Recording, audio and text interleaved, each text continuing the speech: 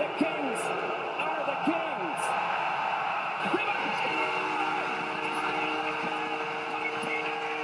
And he wins it back to Foley. Scores! Oh my! No way! With no time remaining. Great pass from Doughty down low, and they score! Grundstrom in game number 1 has tied it with his first NHL goal. Wagner down the middle, scores! First career goal, Austin Wagner. Here's Luff looking for his first, scores! Matt Luff, first NHL goal, and the Kings have the lead. What's Luff got to do with it?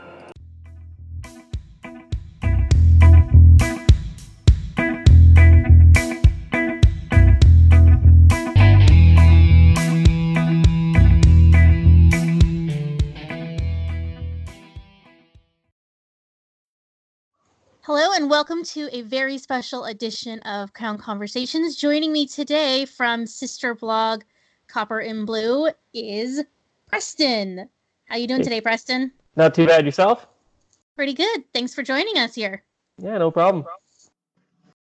So today we are previewing the Oilers and Kings, which kicks off LA's season on Saturday, October 5th. The game begins at 7 p.m. Pacific Time, 8 p.m. Mountain Time. Check your local listings if you don't know what time that is for you. First off, the Kings roster is not quite set yet. We still have a couple of guys on defense who may make the team. Is there anybody like that for Edmonton? Yeah, we actually got a few guys on both forward and defense. A guy like Thomas Yurko, who had a really big game in Winnipeg this past Thursday. I think he picked up 3 points, 2 goals, and 1 assist.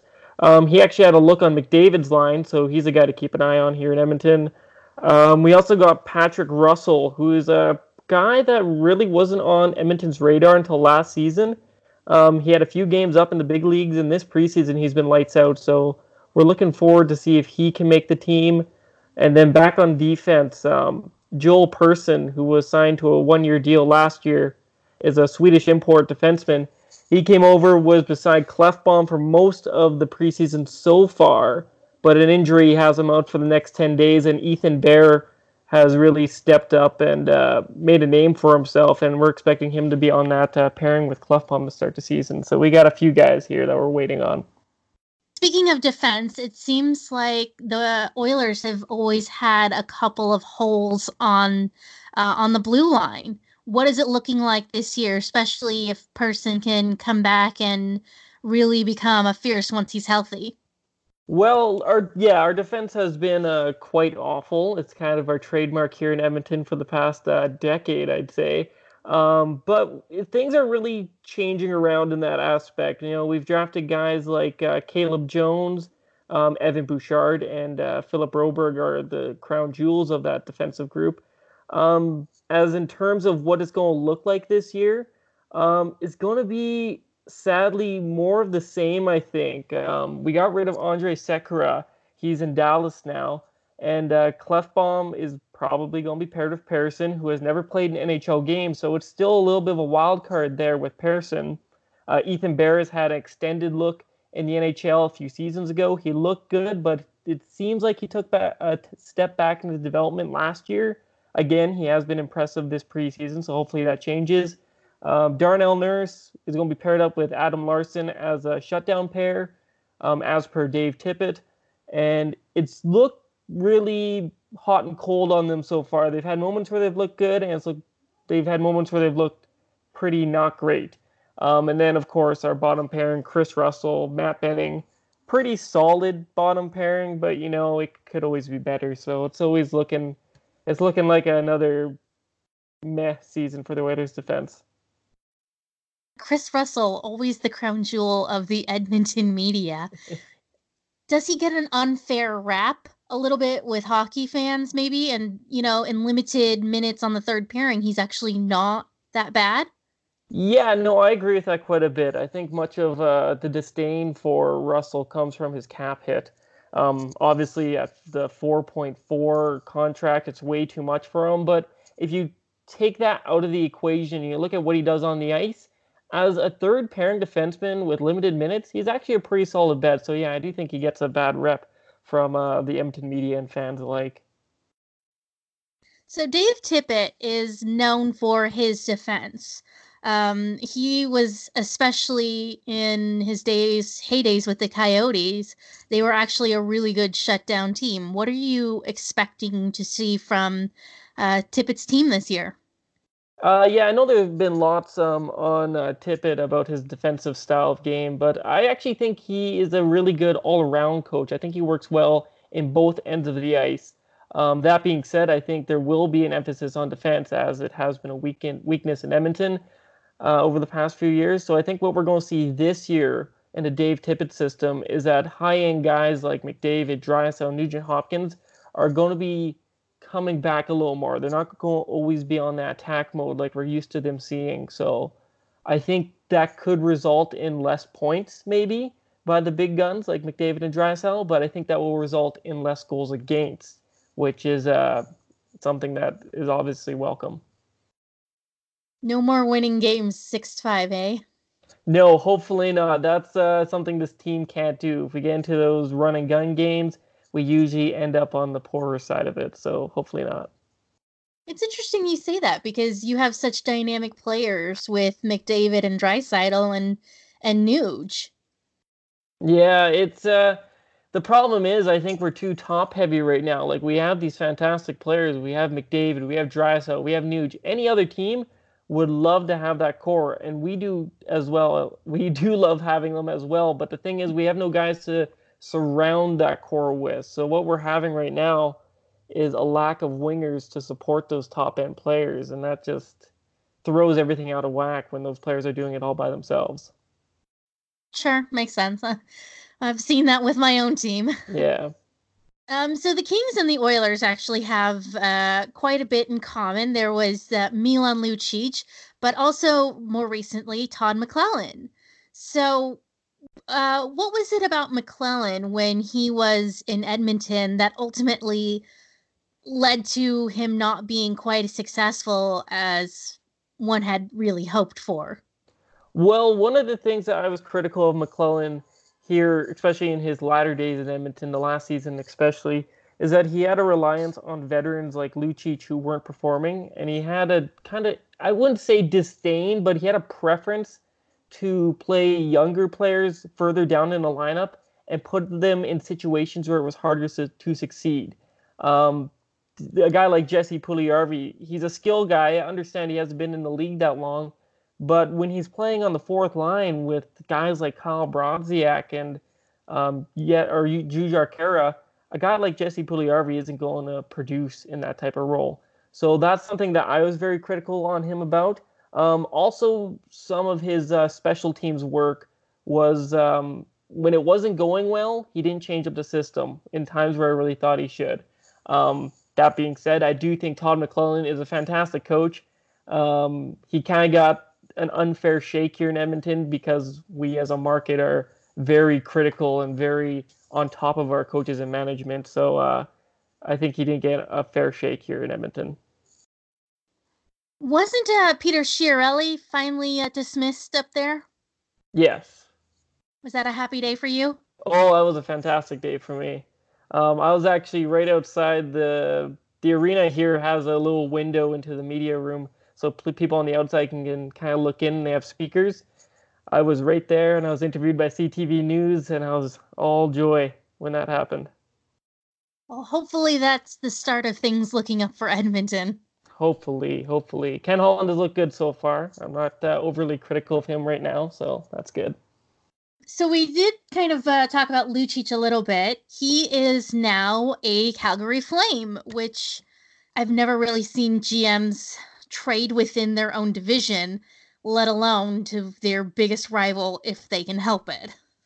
Yeah, no, that was a trade that was rumored for quite a long time before it actually happened, and no one really gave it that much credibility until it actually happened. So took me off guard for sure. But as an Oilers fan, I thought it was a fantastic deal. You guys got James Neal in the swap. Do you think that's a better fit for the Oilers? I think so, yeah, because with Lucic, you kind of got a one-dimensional player who's not really being able to keep up with the new NHL, and he's just slow. And he was brought in to be like the quote-unquote protection for McDavid, but there came a point where he stopped doing that as well. So the one thing he was known for, he kind of stopped doing, and he fell out of favor with Edmonton quite a bit after that.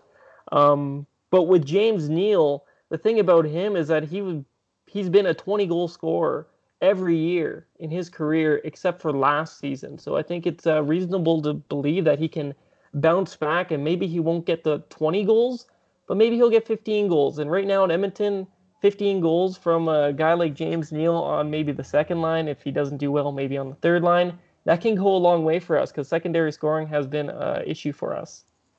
Also, swapping teams basically are Mike Smith and Cam Talbot.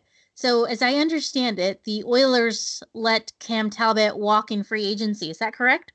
No, we actually traded Cam Talbot near the trade deadline last season to Philadelphia in exchange for Alex Stolarz.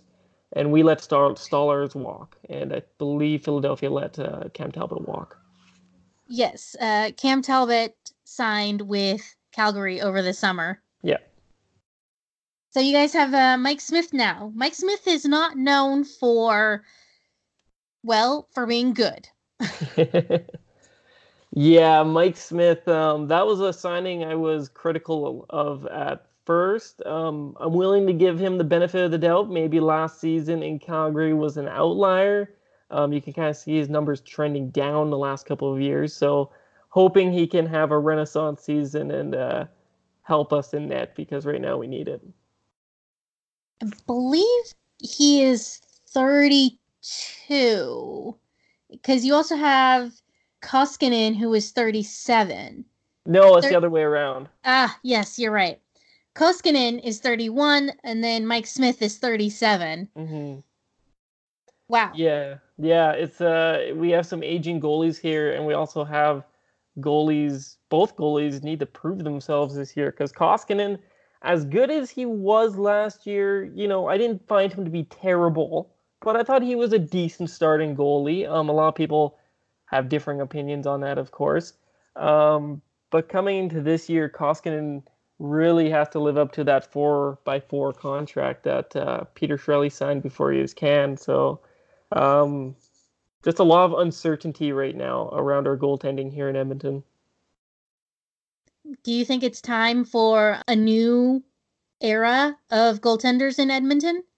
I think so for sure. And we do have a pipeline of goalies up and coming here. I know we have Shane Start in the AHL who had a fantastic year with the Bakersfield Condors. We also have guys like Stuart Skinner. We have Dylan Wells. Oliver Rodrigue is going to be in contention for Team Canada's World Junior roster this upcoming December. So that's going to be exciting to watch. So I think help is on the way, but not for 2 or 3 years yet. So we still got to see what we got here. So Mike Smith could potentially be a decent transition. Yeah, he could be a decent transition. At the age of 37, I'm not really expecting him to be here that long. I actually think he's going to be gone next summer. I can't imagine the Oilers signing a 38-year-old goalie at the end of the year to an extension. Of course, we are stuck with Koskinen for the next 4 years on a deal that I'm very critical of as well. And we're just hoping to God that he can put together a good season here and a good couple of seasons on that contract. So yeah, $4.5 million per year seems a lot for somebody who really should be relegated to the role of backup. Yes, and I think it all comes down to the timing of the contract. He was signed, I think it was literally a day before Peter Chiarelli got fired. And Bob Nicholson, who's our president of hockey operations up here, he said that decision was a group decision, but I have a suspicion that Peter Chiarelli signed that because he knew he was going to get fired, so he had to get one last deal in to kind of stick it to the Oilers. That's my theory. But yeah, not a good look on Koskinen or that contract there. All right, so we did talk about the Oilers' big three. But who's kind of a lesser known name that perhaps opened a lot of eyes at training camp, or someone who has really been kind of flying under the radar? Because I mean, it's really hard to compete media wise when you have Connor McDavid, Draisaitl, and Nugent Hopkins. I do think James Neal did show very well here at training camp. I think that his play here has raised his expectations. I think a lot of people expect him to return to that 20 goal status. Also, the aforementioned Ethan Bear. He's a guy that a lot of people didn't think would be in the conversation for being on the starting lineup on opening night for the Edmonton Oilers. But he has looked really good. It looks like he's gotten faster. He's moving the puck very well, and he's scoring too. His offensive instincts look to be at the NHL level right now. So I think that's a guy not a lot of people have heard of that could actually have a pretty decent year here in Edmonton. And in terms of a player who won't be starting the year with Edmonton, but might find some significant time with the team over the course of the season, is Evan Bouchard, who has looked fantastic in preseason. He moves the puck, I would argue, better than most of the Oilers on the opening night roster, and he's got a hell of a slap shot. So I'm excited to see when he eventually becomes a permanent fixture on the Oilers. Do you think he's probably the first injury call up? I think he would be very close to the first injury call-up. The only reason I can see him not being it is Ken Holland has that reputation for percolating his prospects in the minors for maybe a little more longer than they need to, but I think he is going to make so good of a case that they have to bring him up. So, yeah. For sure. So with the optimism looking like it's probably hopefully going to be in Edmonton's favor this year, do you think they actually stand a legitimate chance of making the playoffs? The realist in me wants to say no, but the optimist in me, being an Oilers fan and all, wants to say there is a chance. A lot of things have to go right. Of course, McDavid, Draisaitl, and Nugent Hopkins have to continue scoring at the career high paces that they have been the past few years. Everything on defense has to work out super fine. We can't have any of those injuries. I know last year Oscar Klefbom got injured, and that just derailed the season in like mid-November to December. So stuff like that can't happen. And then, of course, goaltending. That's the X factor for this team. If they get good goaltending, I think any team with Connor McDavid can make the playoffs. So there is optimism in me, but realistically, I don't think there's that big of a chance that they make the playoffs. Do you think they're at least a bubble team? Yeah, I would classify them as a bubble team. They're still a few pieces away. Like I said, their wings are way too barren for them to be a legitimate contender and a 100% playoff team. So if that gets shored up, or if they get guys like Thomas Jurko scoring at unreal paces, then they'll be a playoff team. Edmonton versus Los Angeles. What do you think is going to happen? These teams have bounced back and forth a lot over the years. Yeah, actually, funny story. I believe in that one playoff year that we had, our playoff clinching game came against the Kings, and that was a goal scored by Eric Gryba was the game winner. Gryba, of course, recently retired. So every time I think of the Kings, I always think back to that great moment in Oilers history. Yes, I remember that game very painfully. It started the end of the Lombardi era, finally. As for a prediction for October 5th, I'm going to go with my guys up here in Edmonton. I think we're going to have a 4-1 game in our favor. I'm pretty cocky prediction, but I'm holding true to my guys. You know what? The Kings have a history of losing on opening night, so you may not be that far off.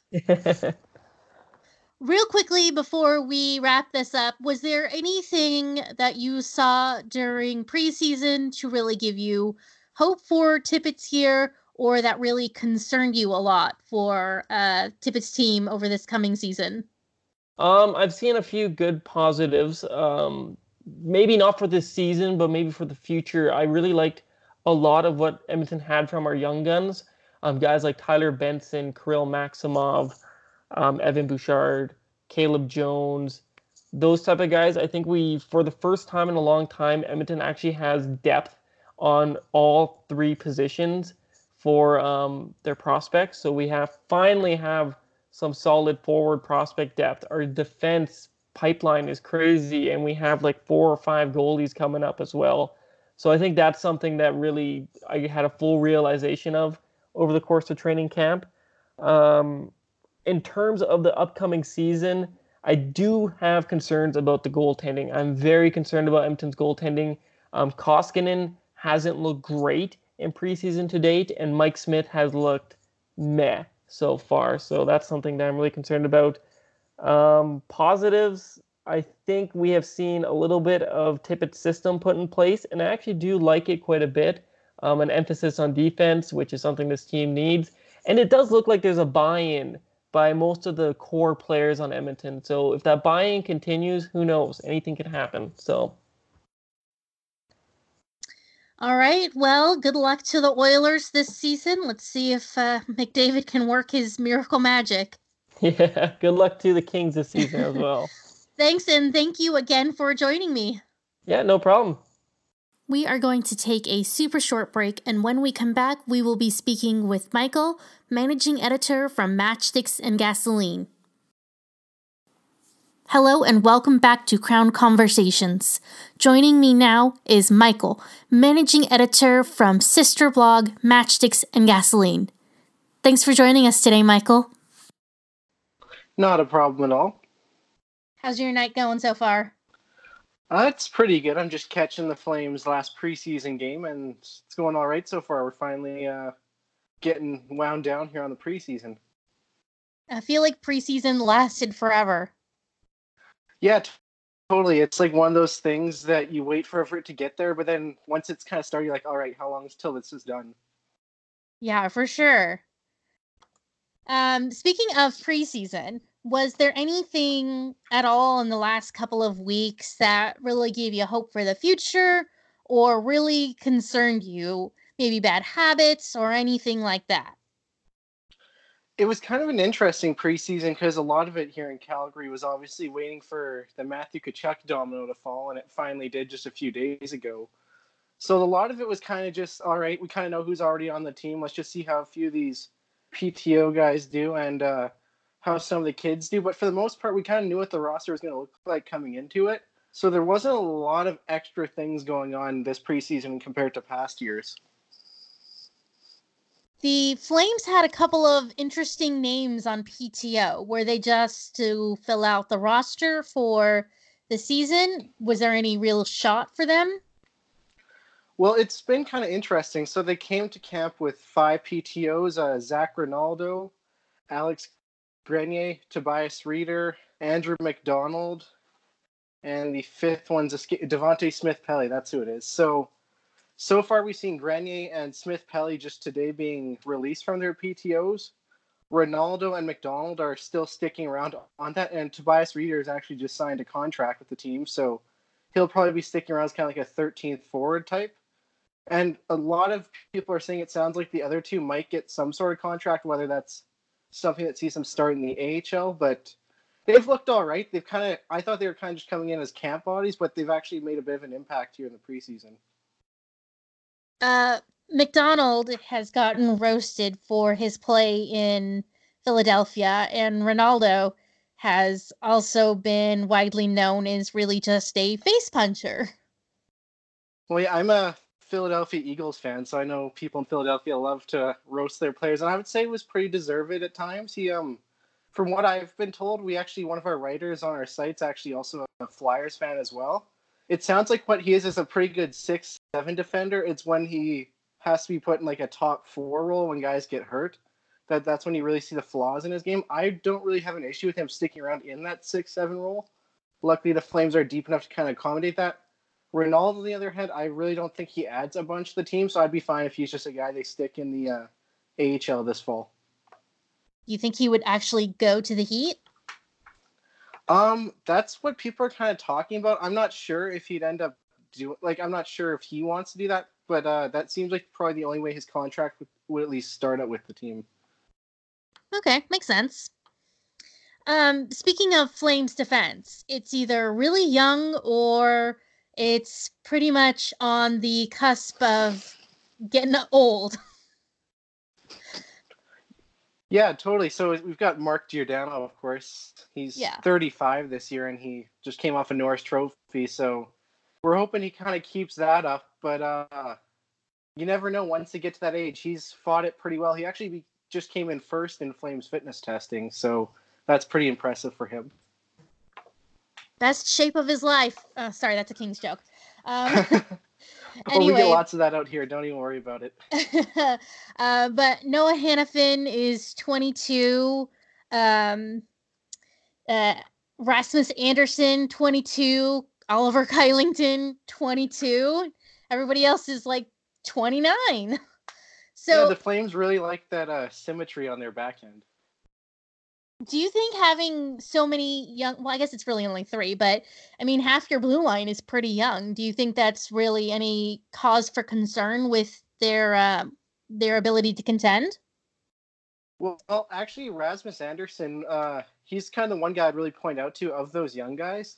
Last year, he came into camp. We were kind of expecting him to maybe fight for a job but be a Stockton player most of the year. He came in and fought really hard and took that third pairing right-hand side job. And then by the end of the year, he made enough strides. He was actually getting a fair chunk of ice time up with Mark Giordano on the top pairing. And it's very possible we could actually see that again this year because he's really made some good strides in his game. I know the Flames are really high on him, and I think I am too. Oliver Kylington, he's a name I'm familiar with from watching him torment my rain. What's expected of him? I mean, he's another one of those 22-year-olds, but is he kind of like another surprise that really came into camp? He performed really well. So what I would say about him is that he's kind of he's very good offensively, but his defensive zone game still really needs some work. And my thought kind of coming into the season he was going to fight for like that 6-7 job. But I think he's really struggled to win over the coaching staff and the management. I think we see that by them bringing in Andrew McDonald. They just brought back Michael Stone after they bought him out last week. I think the Flames aren't super comfortable with their 6-7 position right now. And I could actually see them sending down Shillington to the minors just to get his game up a little bit, just because he's not quite there yet, in my opinion. Okay. Noah Hannafin was a highly touted prospect when he was drafted, and then he sort of disappointed in Carolina. How has he done in his first year with the Flames? I thought he was pretty consistent, which for on the blue line, I guess, is a pretty good thing these days in the NHL. Just somebody that could throw. He actually was paired up most of the year with Travis Hamonic, and Hamonic was someone who struggled coming to Calgary after that big trade the year before.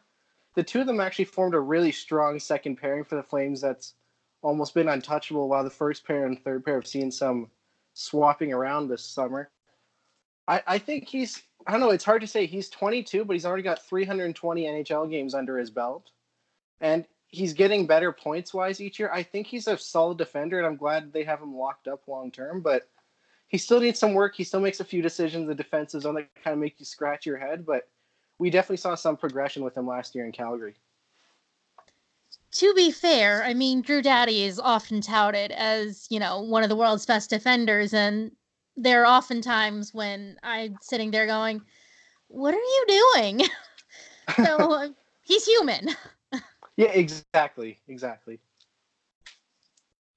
So, Calgary had an interesting summer. They traded with their biggest rival, the Oilers, and they traded James Neal for Milan Lucic. What was your first reaction to that trade? Well, because there have been some people floating it around as an idea for probably a couple weeks before it actually happened. I was like, okay, these are just some people trying to stir the pot between the two fan bases. But I didn't love the trade at the time because obviously it seems like a downgrade, James Neal for Milan Lucic. But when he really broke it down, Neal was probably the worst Calgary Flame last season, which is a title that at times was hard to earn. He was slow. He was behind the play. He didn't really create any offense. and I'm not shocked the Flames moved on from him. And Lucic, he's an interesting addition, I'll say that much. Well, it's a very political answer. I love it. Yeah, the only thing I'd say about Lucic is that the Flames seem to have kind of accepted that he's a bottom six grinder. It looked like at times the Oilers, who were kind of forced by their depth to push him with the top six. And that's where you really saw he's just not capable to play at that level anymore. But I would say in the preseason, Lucic has actually impressed Flames fans more than confirmed any negative thoughts they had about him. He's actually been pretty solid. He was on the first power play unit the other night. It didn't look half bad, even though we were wincing every time we went near him. Like, I think he'll fill a role on the team that the Flames really haven't filled before. And I think with that, even though his contract is going to suck, as long as he's filling a role, I think I'm okay with him on the team. It'll be really interesting if he finds a good landing spot with Calgary. And I wouldn't be surprised if he does. I feel like, just personality-wise, Calgary really fits who Lucic is. Yeah, totally. He's really hardworking. Oh, actually, just as we're speaking, he just scored a preseason goal against the Oilers, so that's funny. But yeah, he's come in. He's really worked hard, and his skating, like, that's the one thing everyone gets on about. He's finding a way to stay in the play, and I think he just fits what this team's looking for really well. He doesn't have to be the big leadership guy on the team. He doesn't have to be the guy that tries to stir the pot. He can just go out and be big, get in front of the net, try and win a few puck battles, and that's really all the Flames need from him, I'd say. Well, good luck to Lucic in Calgary this year. Hopefully it's a good one for him. Yeah, the fans really like him. They always seem to get behind some of these guys who other teams have cast off or people are doubting. So I'd like to see him have a decent year and kind of rub it in the face of our Oiler fans up north. Yes, the Oilers fans are very happy that he is no longer on their team. Yeah, just wait till they see James Neal. That's all I have to say to them. Oh, I love this rivalry. It's a lot of fun. It is. You know, when you can have because you guys are also in like such close proximity. I think you guys, Edmonton and Calgary, I think it's probably even closer than this big rivalry that the Kings and the Sharks have. I mean, the Kings and the Sharks are separated by 300 plus miles. Yeah, Edmonton's just 300K away, 2.5, 3 hour drive. It's not too far once you get going. So it's fun to poke fun at them and watch them try to do it back, but then realize their team's way worse. So, and their team has the biggest star in the world. Yeah, it's kind of it's funny when you think about how they have the best player in the world, but they just have nothing really around him outside of Draisaitl, Nugent Hopkins. That's about it. They just grabbed Mike Smith too from us. That was another swapping debacle this summer that this province just went nuts for. Yeah, I'm glad you brought that up because the Flames seemed like, losing Smith is addition by subtraction, and then you guys signed Cam Talbot, who was really good in Edmonton. I know he's 32, but 2.75, that's a ridiculously good deal for any goalie. Yeah, that's what they have both Rittich and Talbot at this year, which I think is a good kind of balance. They're both kind of fighting for the starting job, although I would say it's Rittich's job to lose right now. He's been really solid last year before he actually had an injury that kind of slowed him down towards the end. I think that's why we saw Smith in the playoffs, and I'll give Smith credit. He was actually quite good down the stretch and into the playoffs for the team, but I think he just burned too many bridges in the regular season. So I'm kind of excited to see what Cam Talbot can do instead. He had a unceremonious exit from Edmonton via Philly, so this province is aching for a few of these storylines that are going to come up. Unfortunately, the teams, I believe, don't play each other until December, so we won't get to see a lot of that yet. So long to wait. Yeah, we're eating up these preseason games because that's the best we're going to get for now. I am really excited to usher in the era of Big Save Dave, but I have to know, when are we going to see Gillies? When is it going to be Gillies' era? I'm going to say never at this point. Really? Yeah, he came out. So basically the thought was on Gillies heading into the last year was that, okay, maybe he needed like one more year to kind of get things shored up in Stockton, but after Smith left, he would kind of come up and be the backup to Riddick, and they'd kind of form a tandem. Gillies just had a terrible year in Stockton.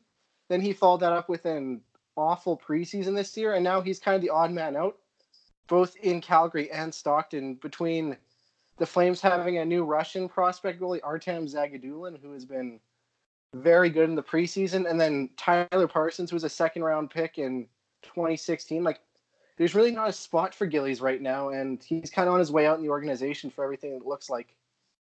Oh, that's disappointing. He was so good in college, and everybody was so excited when he was with the Flames, and he just kind of never really amounted to that. Yeah, he had a few games here and there where it's like, okay, he's the guy of the future, but he just hasn't capitalized. He was supposed to follow the same kind of path that Big Save Dave did, where he kind of got his feet wet in the AHL for a few years and then came up and saved the day in Calgary, and that just didn't happen for him. I wouldn't be shocked if he's out of the organization even before Christmas, just because they really don't have a spot for him to play outside of the ECHL at this point. So who is the closest NHL ready? You know, God forbid something happens. Knock on wood, nothing does. But yeah, knock on wood. It happens. Things can happen. Sometimes you can have 5 goalies mysteriously come down with groin injuries. So you know, who would come up as the next big thing for Calgary? Well, that's kind of the issue with this, is that Gillies is the only goalie in the system right now that has NHL experience. But he's also looked the worst out of the 3 AHL level goalies they've had. So they're kind of stuck in the middle right now, because Zagadulin, who played in the KHL last year and had a very good season over there, has been the best of the 3 in the preseason. So I would say he would probably get a shot, but I know the organization might give Gillies a shot just because he's had the NHL experience. But it's kind of a mess once you get past the solidified 1-2 in Calgary right now. Oh, I feel that. That's always a scary thought when you're looking at it going, ooh, hopefully nothing happens. Exactly, yeah. That's fingers crossed there, especially with the luck this team has had in the crease since the Kipper era. What about Tyler Parsons? Or is he really just starting his pro career and they're like, no, not even close? I'm not sure. I think it might actually just come down to how some of these guys start off the year in Stockton, because Parsons has had stretches in his junior pro career that have been really good, but other stretches where it's like, okay, I'm not sure what this guy's going to be. Between some injuries and he's had some mental health issues, which he's been open about. He's only actually played about 27 games in Stockton in the last 2 years, so he really doesn't even have a ton of pro experience outside of 30 games in the ECHL as well. So it's really hard to say who the Flames would go with outside their top 2. So right now it's really just hope and pray nothing happens. For now, yeah, we'll see who kind of takes the reins in Stockton. It sounds like it's kind of a wide open thing right now, but yeah, we're just going to pray nothing happens for at least probably the first month, I'd say. All right. So Calgary's really big 3 are probably Tkachuk, Gaudreau, and Monahan. Well, I guess if you want to include Backlund in that, but he's not really, well, he's 30. Anyway, So who would you consider somebody who's really good, but it really flies under the radar? Somebody who could be like a difference maker. Well, there's Elias Lindholm, who had that big breakout year last year because he got to play up with Gaudreau and Monahan. He went from 40 points in Carolina to almost 80 in Calgary. So he's really good. He kind of plays PK, PP.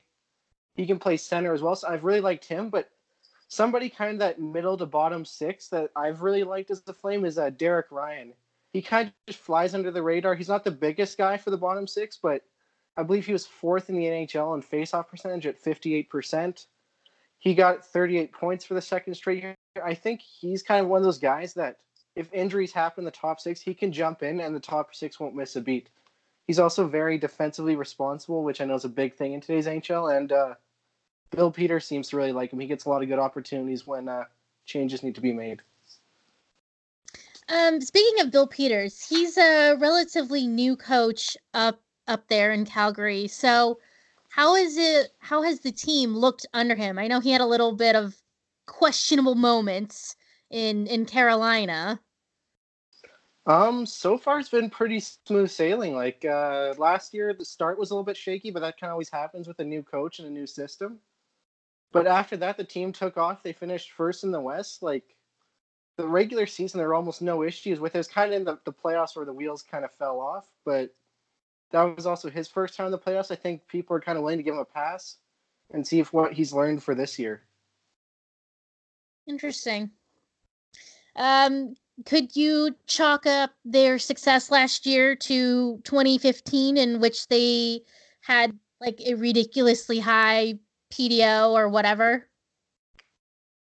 Last year is actually, for the most part, all the numbers seem to point that as like a pretty well earned first place finish. I know obviously you do need some as good of a season as that, but for the most part, it was a well earned. Like the possession numbers were strong, the goaltending was pretty average, which that's all this team really needs. But they had the top end talent and some really good defending. I think it was a well earned. It wasn't a find away Flames like 2015, which is what they were called at the time.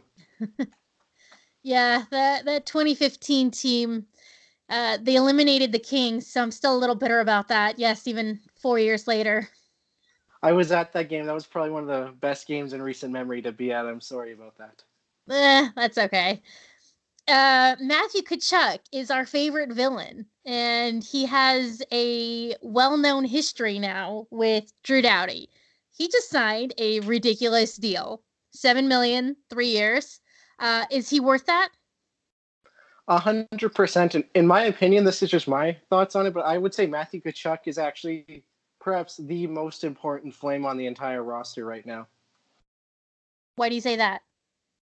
I think it's because they got Johnny Gaudreau and Sean Monahan who are going to put the puck in the net, but Tkachuk has really excelled at being a really good defensive forward that still puts up.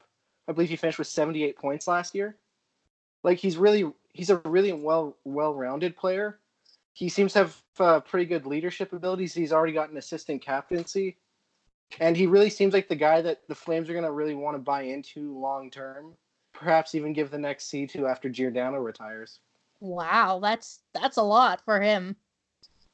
Yeah, especially, and the rest of the league hates him, so that's kind of why I love him too. We had to deal with Corey Perry all those years, so I'm kind of glad we have somebody like that now. Yeah, he's the West's new Corey Perry. Oh gosh, the Matthew Tkachuk origin stories. Those are going to be fun, especially given who his dad is.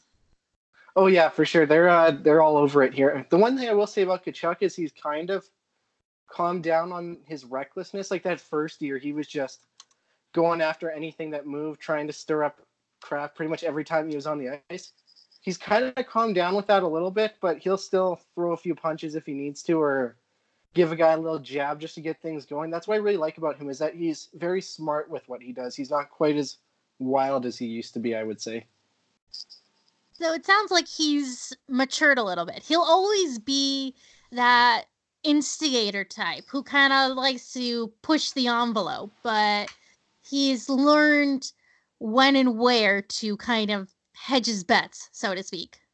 Yeah, exactly. Like I think he had over 105 minutes of penalties in his first year, but the last 2 years it's been around 60 minutes. So that cuts down a lot of the time he's in the box, and with how skilled he is, the Flames only do better when he's on the ice. Obviously, he's still going to get penalty minutes because he's Matthew Tkachuk, but he also draws a lot of penalties too, so it kind of cancels that out, which is nice. Yeah. So the Kings and the Flames, they will see each other in LA's second game of the season. It'll be really exciting because all the media is going to do is talk about Drew Doughty and Matthew Tkachuk. So what I want to know is, who do you think is in whose head more? I mean, I'm kind of biased on it, but I haven't heard Tkachuk talking about Doughty almost at all recently, but then I've heard Doughty talking about Tkachuk quite a bit. But I think it's always a fun, even battle between the two of them when they play. They're both great competitors. They're both great players. It's really fun to see them go at it for 60 minutes a night, 5 times a year kind of thing. For what it's worth, I think that Tkachuk is definitely is renting space in Drew's head.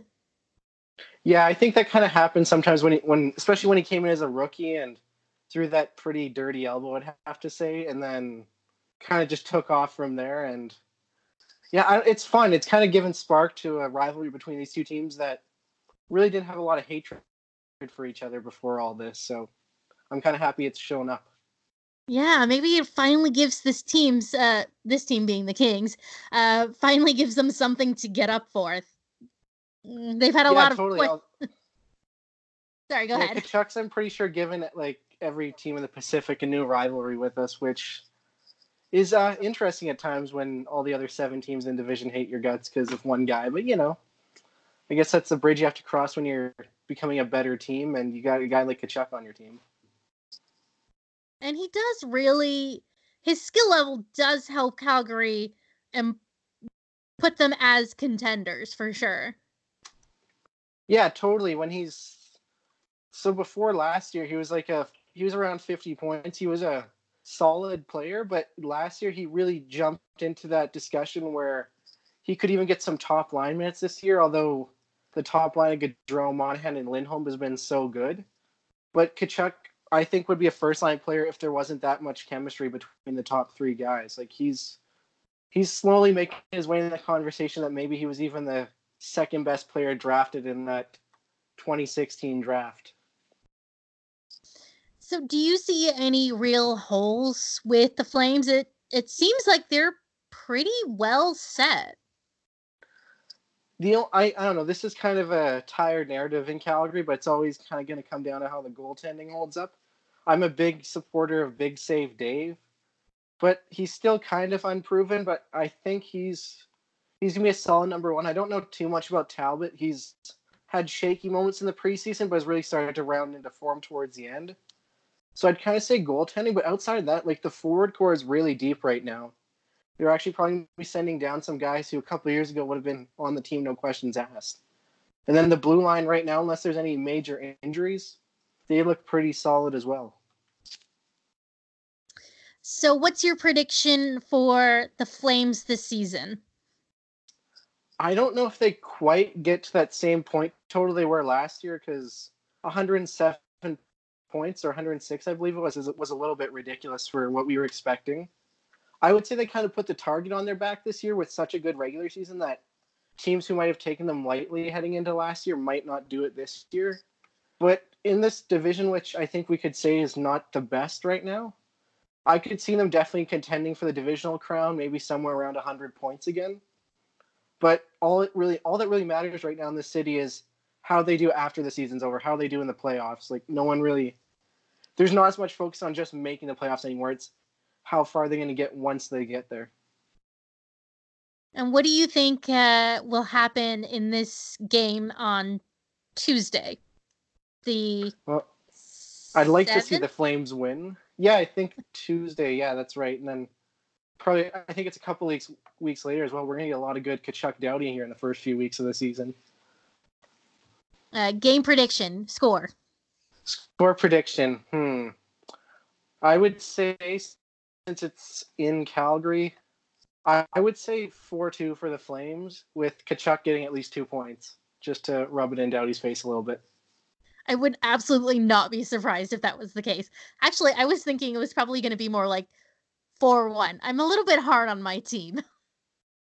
I'm thinking the Flames might give Cam Talbot a go that night, and we'll see how that goes. So maybe 4-2 for me, at least. It should be an interesting season. I'm really looking forward to seeing if Doughty has managed to evict his resident tenant, or if Tkachuk has really taken up a permanent residency in there. I wouldn't blame him if Tkachuk has, because he seems to have done that with a number of guys in the league, and it's from our perspective, it's a lot of fun to watch. Yeah. Well, good luck to the Flames this season. Thanks so much for joining me today, Michael. Not a problem. Thanks for having me in, and good luck to you guys as well. Once again, I'd like to thank both of my guests, Preston from Copper and Blue and Michael from Matchsticks and Gasoline. Follow their blogs for all things Alberta. Coming up next in part 2 of our series, as this is only part 1, coming up next in part 2 of our 3-part series of the Pacific Division preview will be Vegas and Vancouver. As I'm sure you know, the Kings will play Vancouver after Calgary, before returning back to Los Angeles for their own home opener. So stay tuned for that. And if you have any questions, hit me up on Twitter. I am at Robin_JFTC, or holler on the main Jewels from the Crown account at JFTC Kings, both on Twitter, or leave a comment below, especially if you have any questions, if there's anything that you're just dying to know about either Vegas or Vancouver or any of the other Pacific Division teams. Let me know.